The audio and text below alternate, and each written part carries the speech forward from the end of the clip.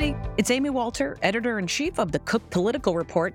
Welcome to the Odd Years podcast. It's an odd-numbered year, which means that national elections are on hiatus. But the issues, trends, and personalities that impact electoral politics are always in cycle. In the gauzy TV version of politics, think 1990s West Wing TV series, campaigns are won with compelling speeches, dazzling debate performances, perfectly crafted campaign ads. In reality, campaigns are won on grit, endurance, and attention to detail. Some of the most important work a campaign does is during the time known colloquially as the invisible primary. Now, during this period, basically the off year between the end of the midterms and the start of the new year, most of what a campaign does is behind the scenes, hence the term invisible. They're courting donors, wooing delegates, convincing elected officials to endorse them. It's also a time when the parties have outsized influence, setting the rules and the dates for the nominating contests. Understanding the rules and how to use them to your advantage is an underappreciated but critical part of a presidential campaign. You win the nomination for president by winning the most delegates. Period. In 2008, Barack Obama lost some of the biggest states to Hillary Clinton in that primary, like California, Texas, and New York, but prevailed thanks to a focus on running up the margin of victory in small states and caucuses. They knew that they would garner as many, if not more, delegates from doing that strategy than by winning the big, fancy, gauzy primaries. In 2020, Trump won the most delegates despite the fact that he took less than 50% of the popular vote. How did he do that? Well, most Republican contests are winner take all or winner take most. Doesn't matter if you win by 10 votes or 10,000 votes, you get all those state delegates. My guest today is someone who understands the invisible primary like no one else. Josh Putnam is a political scientist and consultant specializing in delegate selection rules, presidential campaigns, and elections. He's the founder of FHQ Strategies, LLC. Our conversation took place on June 29th.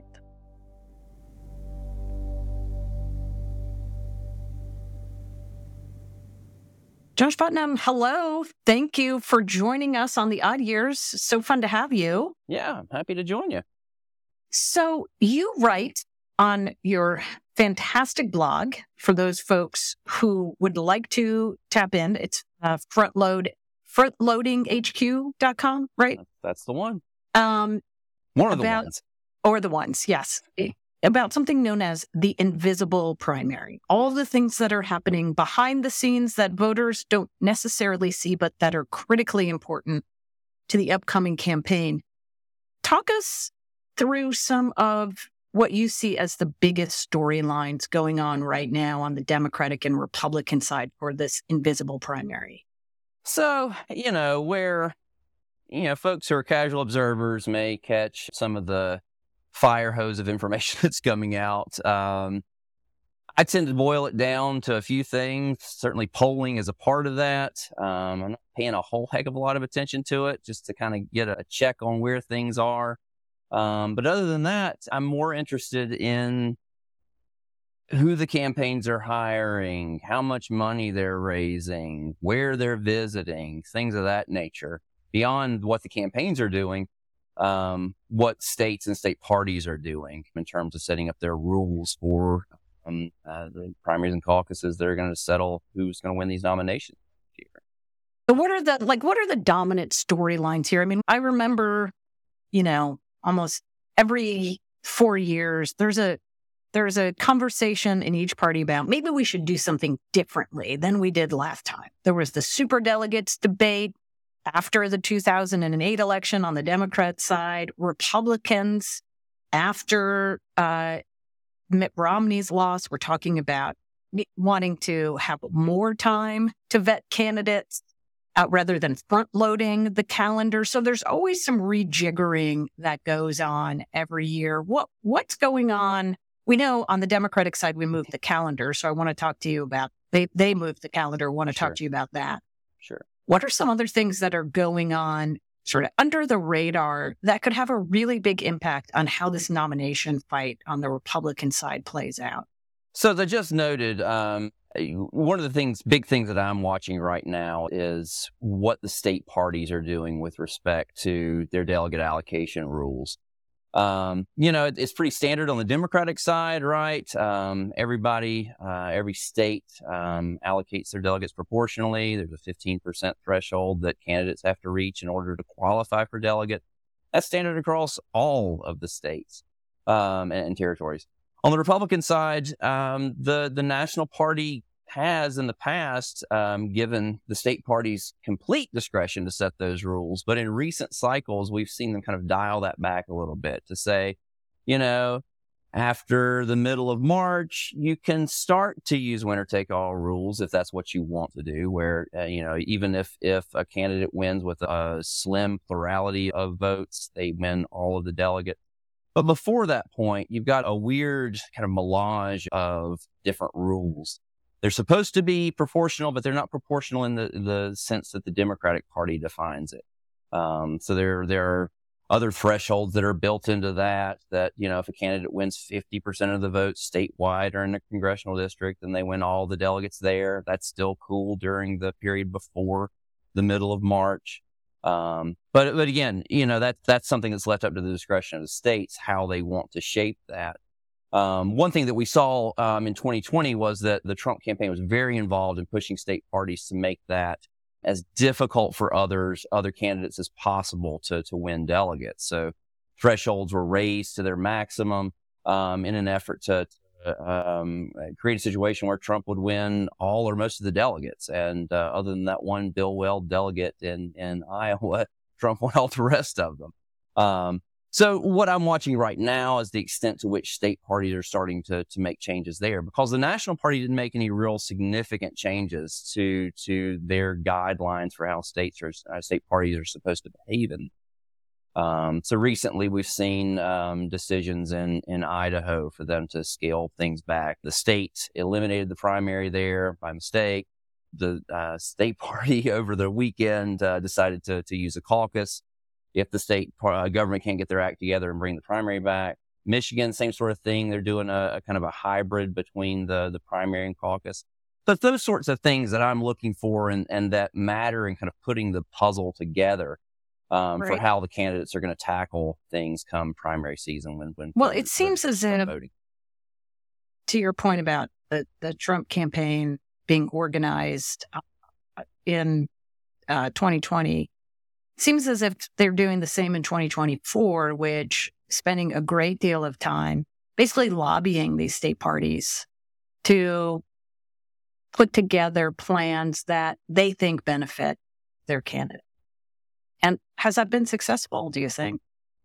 I would say the jury's still out, because certainly Trump is not the only one. His campaign's not the only one that's doing this. There's evidence that the DeSantis folks are doing the same. Back a few weeks ago when there was talk of California Republicans having an advantageous system that I think was cast wrong by the LA Times and their story, but that's a whole other thing. That the party there had heard from several campaigns, and the state party was basically told them, we haven't settled on the rules yet. We'll do that in September, right before the October 1st deadline. But yeah, I mean, there's some evidence, I suppose, that the Trump folks were successful in perhaps lobbying folks in Idaho and Michigan to make the changes that they made recently. But I think there are other factors that are involved there. I guess Chris LaCivita, whatever his name is, with the Trump campaign, took credit for what happened in Michigan, or at least nudging them in the right direction. If you're sitting in Trump campaign headquarters, you either want to move states that are possibilities into the caucus category, because they feel like that's an advantageous format for them this time, as opposed to, say, 2016 when they weren't successful. That was where Ted Cruz was doing a lot better. Right. And they're trying to play defense on most of these rules to keep what they established in 2020 to have that carry over to 24. Yeah, that's what's really interesting. Just thinking about how the National Party weighs in on this, because you would think if, again, a party that loses an election says, well, maybe we should go and tweak some of these rules as we're thinking through the kind of candidate we want to come out in 2024. And maybe these winner-take-all primaries aren't really helpful because it ensures that a candidate who doesn't win a majority of the votes, who could win a plurality, much as Donald Trump did, can still be our nominee. But that conversation never really happened, did it?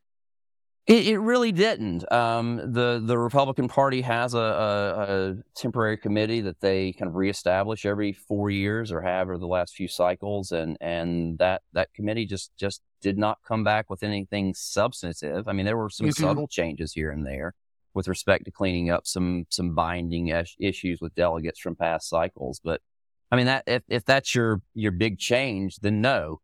It's counter to the pattern that we've seen in the past, where parties who lose the White House make some changes. Now, whether that has an impact on someone winning or not in the general election, that's up for debate. We can have a whole other. That's right. Sure, that's right. Sure. But they at least feel like they have some ownership. Right. It's theoretically an easy change to make that makes it look as if the national party is doing something, whether or not it has an impact or not. That's right. And they need to feel like they are. Consequential. Their decisions are consequential in that. Let's talk about something else that is obviously getting a lot of attention, which is the Democrats being the one that shook up their primary calendar, not the Republican, pushing Iowa and New Hampshire out of its traditional first and second and putting South Carolina first. Of course, Joe Biden owes South Carolina a lot. And for his win. New Hampshire's not happy about this. Big surprise, Continues to be unhappy about this. It's also a rule in New Hampshire that its state and in its constitution, it has the first primary in the nation. So what do Democrats do with this? How does this get resolved? Well, Rules and Bylaws Committee of the Democratic Party met Friday a week ago. On June 16th. And one of the co-chairs, Jim Roosevelt, basically said, look, we're dealing with a state who has been a repeat offender. These aren't his words, they're mine, but that's essentially what he said. We've dealt with this in the past. It looks like we're going to have a long and prolonged process with the New Hampshire Democratic Party. And that's true. I don't know how this gets resolved. I think there are a few things one can look at on that front. From the Democratic Party, the national party's perspective, they want New Hampshire to follow the rules. So, I mean, much was made of the extension for the waiver that has to be issued for New Hampshire to hold an early primary, being extended to September 1st recently by the Rules and Bylaws Committee. While some in New Hampshire viewed that as the DNC kind of taking a step back from the edge of the cliff and coming to their senses or whatever, that's not really what was happening. It buys time for all sides, all parties concerned to come to some resolution. What that's going to be is yet to be determined. The national party. What do you think? How do you think this does end up working out? Because as you said, states often push the parties and say, we want to do it our way. We don't care what you guys said. You're going to have to negotiate with us. And then somewhere along the way, a resolution occurs. But there is the possibility, isn't there, that New Hampshire says, we're having a primary when we have a primary. Whether Joe Biden participates in it or not isn't our problem. Yep. It's the DNC's problem. How likely is that, do you think, to happen? That there's a primary and Joe Biden doesn't participate in it? If things continue on the same course they're on now, Joe Biden won't be on the ballot there. I mean, the New Hampshire Democratic Party has maintained a steady, consistent line on this, that we're going to follow state law. We're going to have a primary whenever the Secretary of State sets it, and we'll go from there. If it's compliant, then great. If not, then that's not our issue. I think what's different this time around in this particular struggle is that these things usually don't happen when an incumbent president is running for renomination, right? Usually they keep the rules that got them the nomination in the first place, and we haven't seen that this time.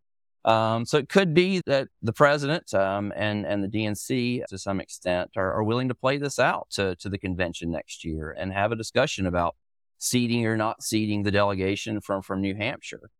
Given how this thing has gone in the past, these disputes have gone with New Hampshire in the past, folks in the Granite State have gotten their way, right? They feel like we'll play this out. We always do. We can wait to the last minute to schedule our primary.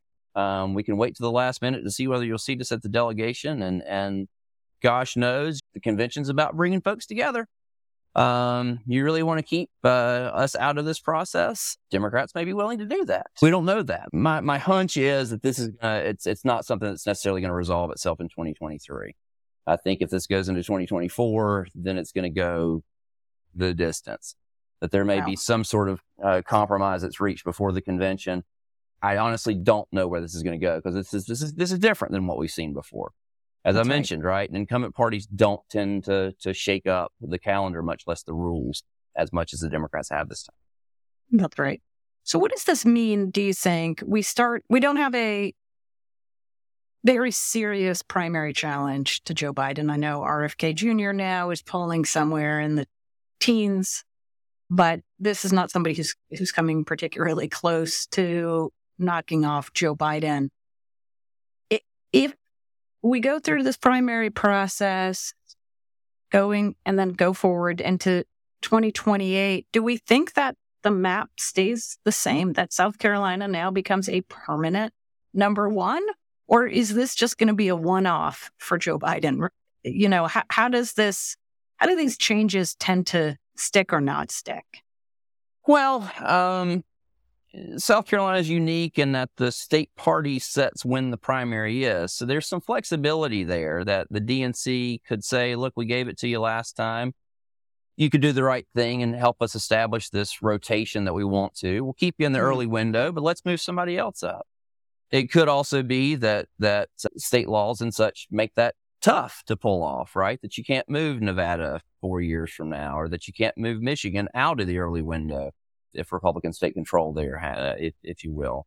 I think that what Biden and to some degree the DNC wants to do here is to try and establish this rotation. The extent to which things actually rotate and new states go in and come off every 4 years, I think it remains to be seen. It's tough to change state laws for partisan reasons and other political ones as well. I think they're trying to establish something where, you know, this may stick around as it is for a cycle or two, but we're going to try and work some in and work some off, just depending on what states are competitive and what makes sense. If they can pull it off. Again, it's a tricky proposition, but I think it's one they're attempting to pull off. So this feels a lot more unsettled in terms of when the actual dates of the primaries will be than it has been in recent times. Is that fair assessment, or does it always look this cloudy before the sun comes out at the end of the year and the rules are set and people kind of, you know, these discussions turn into reality? For me, I look at where every state's moving. So it's not 2008. It's not 2012 to me. We are seeing some uncertainty at the front of the calendar that we haven't necessarily had over the last couple of cycles. I don't know that this is necessarily crazier than 2008 or 2012. Not in my book. There aren't as many moving parts. Okay. I just updated the calendar this morning on my end. It struck me that most legislatures are out of session now. Most of the legislation that was considered has either already been passed and states have moved behind the early states, or those bills all failed. And it's been a relatively quiet cycle. There's a lot of noise from the front, but in terms of all the movement that's happening, I think it's a relatively quiet one. That's right. Okay, that's so my perspective, right? No. We want your perspective. So then walk us through the calendar on the Republican side. When does it all kick off in Iowa? Well, South Carolina Republicans settling for something later in February. That probably means that Nevada Republicans, if they're able to get their caucus that they seem to want, if they schedule that sometime in between the beginning of February and South Carolina Republican Party primary, then Iowa is probably going to start on January 15th. Okay. and New Hampshire follow 8 days later on Tuesday, the 24th. So I can start making my reservation. Oh, sure. Get in Des Moines ready, for that second stuff. week. And okay. All right. Good to know. This is what this is critical. Sure. Well, good talking to you. And then that's right. It's really just all about me, Josh. And when I need to you're not the only one asking me these questions. I have old political science buddies that call me and is like, "How confident are you?" Because I see calendars elsewhere that are disputing. No, you're fine. It's January. Blah blah blah. And so for Democrats, they kick things off in early February in South Carolina. Well, and there's that whole New Hampshire question. There's the whole thing in New Hampshire question, right? That's right. There will be a New Hampshire Democratic primary, whether the Democrats whether it's sanctioned or not, use the results of it or not to allocate delegates, regardless of whether the Democratic Party in New Hampshire opts into that primary or not. It won't be sanctioned if it's before February 3rd, where South Carolina Democratic primary position. So, and what happens to Iowa? Where do they go? That's kind of the question right now. There was a lot made recently with the Rules and Bylaws Committees deeming the Iowa delegate selection plan non-compliant. Some folks call that a rejection, which makes it sound kind of final. It's not that way. It's not the way it works. Right. That non-compliance just means, look, you've got some missing pieces here that you as a state party have to fill in. And the big thing for Iowa Democrats was, yes, we're proposing this alternate caucus process where we've got an all mail-in preference vote. But they don't have a date for it, right? And without that date, can't say whether that plan or the process is going to be compliant under DNC rules. Because of the uncertainty with both the Georgia primary and New Hampshire, I have the hunch, this hasn't been reported, but my hunch has been that Iowa Democrats have been angling to take one of those slots. That, hey, we've played by the rules. We understand. We don't want to be first. We want to still be early. But given the conversations that were had last week or recently at the Rules and Bylaws Committee meeting in Minneapolis, didn't seem like the DNC Rules and Bylaws Committee was amenable to that. It said, look, we need a date on this. Anything on or after March 5th, which is Super Tuesday, is fine with us. There may still be discussions that are had, but so in other words, Iowa Democrats aren't likely to have much of a say early in the process. They'll still not as early as they've been in the past, depending on where they finish that preference vote, the mail-in preference vote. But yeah, it'll be different. But I also get the sense that after the chaos of 2020, Iowa Democrats, they don't have a lot of leverage. They don't have a lot of leverage, but I think they're also willing to play ball, or they play coy a little bit with this just to see if they can get back into the early window. But unlike New Hampshire Democrats, they're playing a longer game that we may miss out this time. But hey, let's do what we can to kind of get back in the good graces of the National Party and get back into the early window for 2028 when it actually kind of matters. That's actually a very good point. That's a very good point, which is Iowans being, I don't know if the right word is humble, but or gracious, but they are certainly playing a longer game versus New Hampshireites who say, look, this is part of our law, our state law, that we go first. So you can't really compromise on that. We'll see what they end up doing.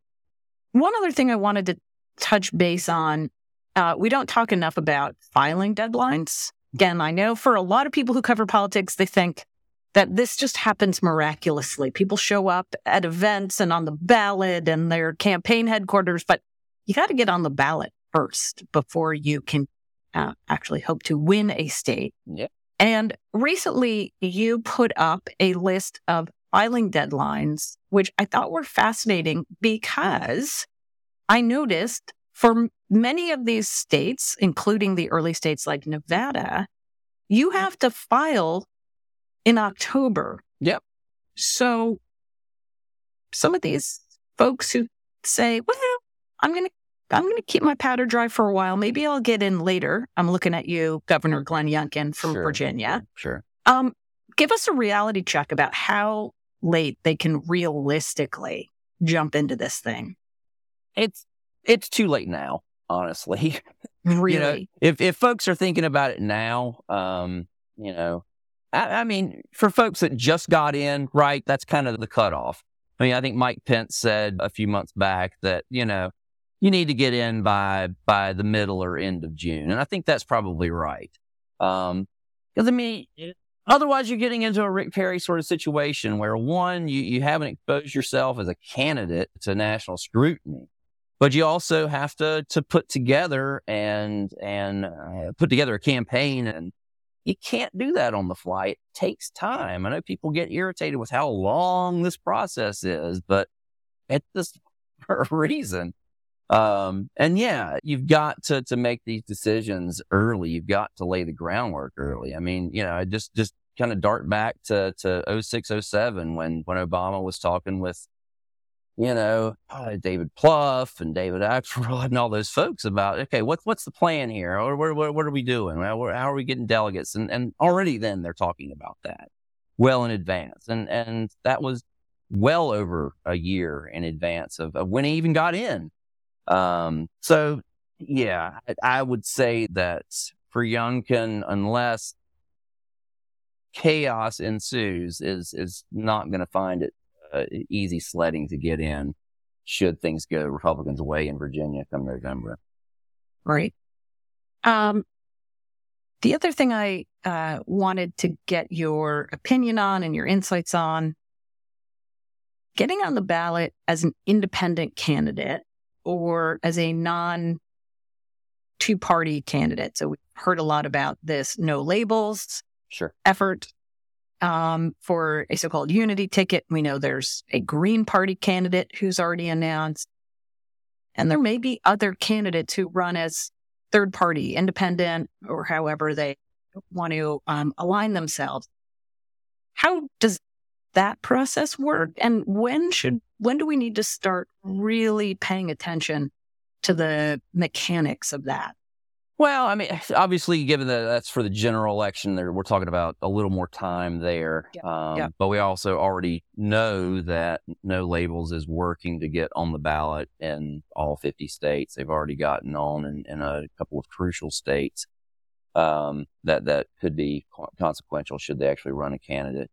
But yeah, I mean, we're talking about a process that's mainly going to start in 2024. But again, same sort of rules apply. Everything's different from state to state in terms of filing deadlines and filing fees and all the rest of that. And given that we're talking about folks who are outside of the two major parties, that the bar can be a lot higher, just depending on what state we're talking about. You mean the required number of signatures? Right. Well, it's just a lot harder to get on the ballot, is what you're saying? Right. Well, I mean, again, if we're talking about the Democratic and Republican parties, they are guaranteed a position, but given that they're one of two major parties, they're virtually guaranteed a spot on the ballot, just given how they have performed in past elections, basically. So in some states, it's based on how well a party has done in the past. So you'll see the Libertarian Party, for instance, kind of drop off the ballot in some states and come on in some states from cycle to cycle, based on how they did previous cycles. The Odd Years is brought to you by the Cook Political Report team. It's our way of sharing the questions we love to ask and the conversations we enjoy having behind the scenes.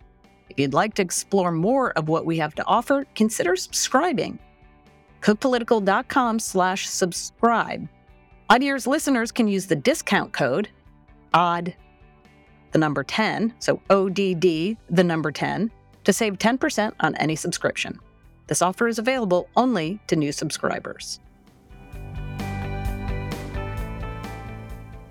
Josh, we are now moving into the section we call the laser speed round, but it's actually less speed round than it is more of a lighthearted round, which is to ask questions of our guests about politics that aren't really necessarily about the thing we brought you on to talk about specifically. And one thing we've been asking everybody is to go back into your mind and think about who was the first elected official that you interacted with personally? Like, is there someone you remember as saying, that was the first person that really, I can say this was my first political experience or interaction? As someone with an academic background, I don't have a lot of experience with the campaigns themselves. So, I got dragged to political rallies as a kid, but in terms of meeting politicians or whatever, I don't have much experience with that. I guess connecting with folks in the rules game, I guess, is probably the closest I can come to an answer there. So, I mentioned Jim Roosevelt before. He and John Ryder, who was general counsel of the RNC for a little while, and some other folks were involved in this kind of informal, bipartisan, nonpartisan group that we get together and talk rules. It was around, I guess, the 2012 cycle where we started doing that. Some of those folks have passed on since then. Others are still at it, but those are the folks that have really, I won't say necessarily shaped me, but certainly given me an eye towards an inside look at how this process works, rather than just my kind of stodgy academic way of looking at things. Well, how does one get involved in this part of the process? As you pointed out, this is a unique group of individuals, right? They're not the flashy folks. They're not making a whole lot of money doing this. This is not putting on rallies or putting ads on television. From your experience, what brings these folks into these committees? What gets them interested in making and adjudicating the rules of their party? Well, I'll quote. Well, I guess he probably paraphrased this anyway, but I mentioned John Ryder a few moments ago, and I'll remember one of those meetings. He said, "He who knows the rules knows the game," and that's I think a draw to some of these folks is that if you don't know the rules, you can't get into a position where you are winning elections or at the end of that governing. So it all kind of starts there. For some of these folks. For others, it's just a matter of look, they work their way up through the ranks. There are folks like me. Elaine Kmark is an academic, but she's been involved in the Rules and Bylaws Committee on the Democratic side for a generation, I'll say, if not longer. Absolutely. And then, is there anything that you think will be a curveball thinking through this process? Again, there's always something every year that people didn't expect. You pointed to 2008 and the fact that the Obama campaign figured out, these rules suggest that we can get more delegates by running up the score in some of these smaller caucuses than we can by narrowly winning a big state.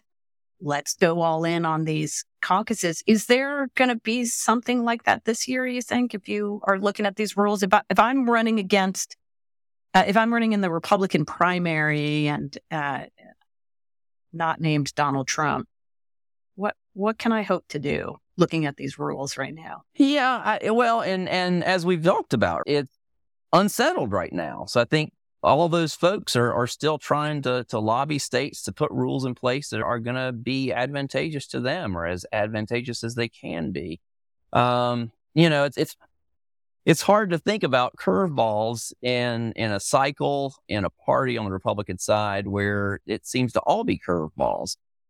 But look, my thinking right now is that though DeSantis is kind of stalled out, as some are calling it, that campaign is really well positioned to do well next year. They may or may not, right? It could be that Trump holds the line and the leads that he has in the polls now translate when voters start going to the polls next year.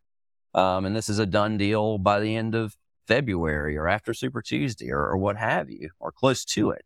But look, my sense is the DeSantis folks, though Trump was certainly more organized, and his campaign was more organized in 2020. That was not competitive. I don't know that on the DeSantis side, whether they have faith that the Trump organization or the Trump delegate operation works as well in a competitive cycle, and they're willing to play that out. I mean, we're talking about most of those same folks from the Cruz campaign in 2016 have carried over to DeSantis 2024. Mm-hmm. And they're savvy on that front. They know the delegate game and they know the rules. And again, it's a narrow path, but they feel like, if we could play this delegate game and out hustle Trump, something that Trump and his campaign has said is not going to happen, then they may be able to make it competitive. Now, whether DeSantis is able to win things or not is yet to be determined. But, not to make it all about it all comes down to the delegates, and I don't know that it necessarily will. I think in this race it all comes down to Trump, and how sticky his support is. But if we're looking for one curveball, I think the fact that the DeSantis folks know the delegate game, that may play a role in this once we get into votes being cast next year. Yeah, that's a very good point. Well, Josh Putnam, thank you so much for coming in and joining us, giving us an early lay of the land.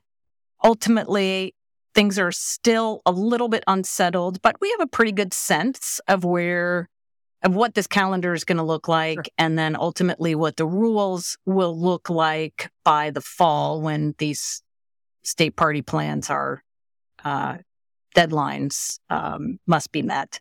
So we'll make sure to check in with you once we get a little further down the road into this fall. Absolutely. We know more now than we did. We'll know more in a few months than we do now, and that's how we put this puzzle together. Yep. Perfect. All right. Thanks, Josh. Have a good one. You too. Thanks so much, Amy.